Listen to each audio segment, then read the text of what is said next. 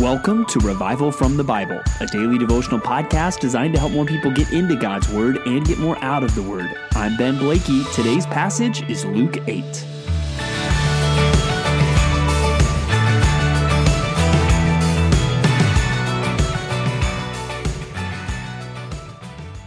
Pray for my wife. Don't worry, there's no emergency. I'm not saying this as some kind of announcement. I'm just saying, please pray for my wife because she has to put up with me. She has to put up with all of my idiosyncrasies and all of my personality traits. And one thing, if you know me well, sometimes I can space out. And my wife, sometimes she'll be telling me something and she'll actually be telling me something important, but my mind will drift off to some far off place. And she, being married to me and being the perceptive woman that she is, she will notice that I have wandered in my mind to some far off place and she will have to bring me back and I have to apologize and she has to restate what she said before. We need to be careful how we hear. And maybe there's times, if you're being honest, that you do that. Someone's talking to you, and of course, you can physically hear the sounds and the words that they are making, but you're not listening. Now, that can be rude when we do that to other people, but it's a whole other thing when we do that with God and when we do that with the Bible. We need to make sure we are listening. And we're going to see here in Luke 8, Jesus says in verse 18, "Take care then how you hear. For to the one who has, more will be given, and from the one who has not, even what he thinks he has will be taken away." We need to take care how we hear. And why is that? Well, verse 17 explains the urgency of that command. For nothing is hidden that will not be made manifest, nor is anything secret that will not be known and come to light. Jesus is going to make the truth clear. And if you are reading the Bible, Jesus is making the truth clear. Take care then how you hear. And I think this is a good reminder for us, even at this point of our Bible reading. We're here in Luke 8. And so we've spent a lot of time in the Gospels. And even now we're in Luke, the third of the Synoptic Gospels. And it's easy, even in just 1 year, to start being like, yeah, I've read this today. Yeah, the parable of the sower. I read that in Matthew and Mark. Jesus calming the storm. Jesus casting out the demon from Legion, healing the woman and Jairus' daughter. Yeah, I've read all this. I know this. I know this. Take care how you hear. All of these things are in the Bible for a reason. And one thing we know from the Bible, even from the Old Testament, is we are a forgetful people. And so what I want you to do as you read through Luke 8 today is I want you to really think about these things that you have now heard several times in the Gospels. And really for you to examine, am I really living like I believe in this Jesus? And today even we'll see a lot that really shows us who Jesus is. Are you living like you are following the Jesus described here in Luke 8, the same Jesus that we've seen in Matthew, the same Jesus you have seen in Mark? You might say, oh, I know this information. I've heard these stories, but yeah, have you really heard them? Heard them to the point that you are really living in light of these facts? So now let's walk through Luke 8 and consider some of these things. We get some unique information here at the beginning where it talks about how he went through the cities and villages proclaiming and bringing the good news of the kingdom of God. And the 12 were with him, and also some women who'd been healed of evil spirits and infirmities. Mary called Magdalene, from whom 7 demons had gone out, and Joanna, the wife of Chuza, and Herod's household manager, and Susanna, and many others who provided for them out of their means. So even there's an example of Jesus. He's an itinerant preacher. He's not working. How is he eating? How is he doing this? Well, there were some ladies who were benefactors to him and to his ministry.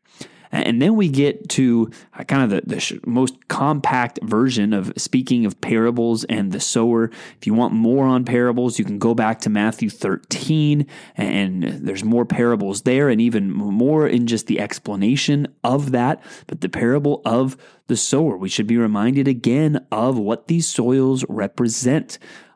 To check our own hearts, what kind of soil are we, and for the sake of sharing the gospel, to realize that some of the responses that we will see. And then we get back to the warning in verse 18, take care then how you hear. For to the one who has, more will be given, and the one who has not, even what he thinks he has will be taken away. And this is coming even after the discussion on parables. And so, hey, if you are listening, if you want to understand what Jesus is saying and you actually come with a humble heart, you will understand and more will be given to you. But if you're coming and you're hearing the Bible, but you're not really listening, then even what you have will be taken away. And so you need to take care how you hear. Then again, we see Jesus identifying as family, those here he says who hear the word of God and do it. Again, that should have implications for us. Obviously, Jesus is saying something unique in his time, but brothers is the most popular word used in the New Testament to talk about Christians.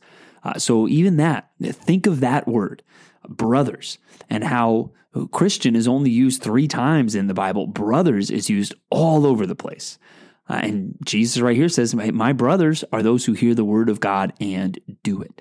Now we get into some familiar stories, but again, are you listening to these stories? And are you listening in a way that bears fruit in your life? You look at Jesus calming a storm. And again, this is a familiar story because Jesus is asleep in the boat. And again, Jesus, after he calms the storm, he says to his disciples, where is your faith? Now, that's a great thing for us to think about. Are you hearing that? Are you hearing again how we've seen Matthew, Mark, Luke, faith comes up over and over? And I can't tell you, like with this passage, how many times I've read this passage and felt rebuked by it. And I feel like when Jesus is saying, where is your faith? He's kind of, in a movie where they do what they call breaking the fourth wall, where the character for a moment almost steps out of character and looks straight into the camera to speak to the viewer. Sometimes that's what I feel like is going on in this passage. Instead of looking at the disciples and saying, where is your faith? Jesus he's looking at me through the camera. Where is your faith? And maybe he's saying that to you. And maybe that's where we need to realize we know this story, but what we need is the response of faith. We need to not be afraid when the storms of our life seem threatening or scary. We need to remember that the one who can command the winds and the water, he is the one that is with us. Are you hearing that? Are you hearing that? And are you living that? And then we see the familiar story of the demon Legion. And just consider the power that is shown.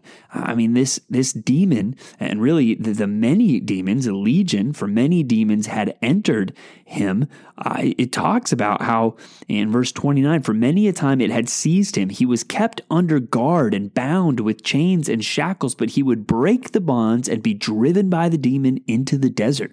What a powerful possession this demon had, and even a physical power that manifested in him where he could break chains and shackles. But Jesus shows the power that he has over evil and over the demons. And Jesus says to the man, return to your home and declare how much God has done for you. Are you hearing that? And maybe you did not have, a legion of demons inside of you, but consider the state that you were in before you were a Christian. Ephesians chapter 2 says, and you were dead in the trespasses and sins in which you once walked, following the course of this world, following the prince of the power of the air, the spirit that is now at work in the sons of disobedience, among whom we all once lived in the passions of our flesh, carrying out the desires of the body and the mind, and were by nature children of wrath like the rest of mankind. That you were in a pretty bad state before Jesus saved you. And so you should declare how much God has done for you in response to really, as we think about this story, even of the demon, it should get us, I think, thinking about what God has done for us. And then finally, you see Jesus healing the woman who had this issue for 12 years. Again, this familiar story, but you see this woman who probably felt like all hope was lost and just everything had only made her worse, but she is healed by Jesus. And he says to her, daughter, your faith has made you well. Go in peace. And then he goes and he heals this daughter, even though people laugh at him for saying that this girl is not dead, but sleeping. He says, child, arise, and she gets up at once. Do you realize that you are following this same Jesus? The same Jesus who calmed the storm, who cast out the demon, who stopped the issue that no one else could stop, who raised the dead? Are you hearing that? And so spend some time reflecting on the character of Jesus and spend some time examining, just even in your own heart, your faith. Are you really listening to him and seeking to follow him? And as we continue to read through Luke, don't start to think, okay, I know this. Okay, I've heard this before. No, take care how you hear. Thanks for digging into God's Word with me today on Revival from the Bible. For more resources, check out revivalfromthebible.com. To learn more about Compass Bible Church Treasure Valley, go to compassbible.tv. The grace of our Lord Jesus Christ be with you.